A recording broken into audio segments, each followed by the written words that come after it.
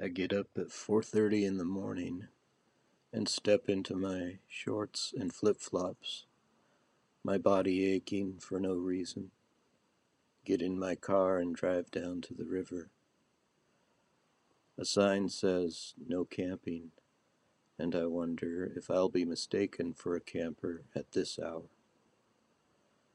But there's no one around, just some ducks swimming upstream, browsing for bugs and things.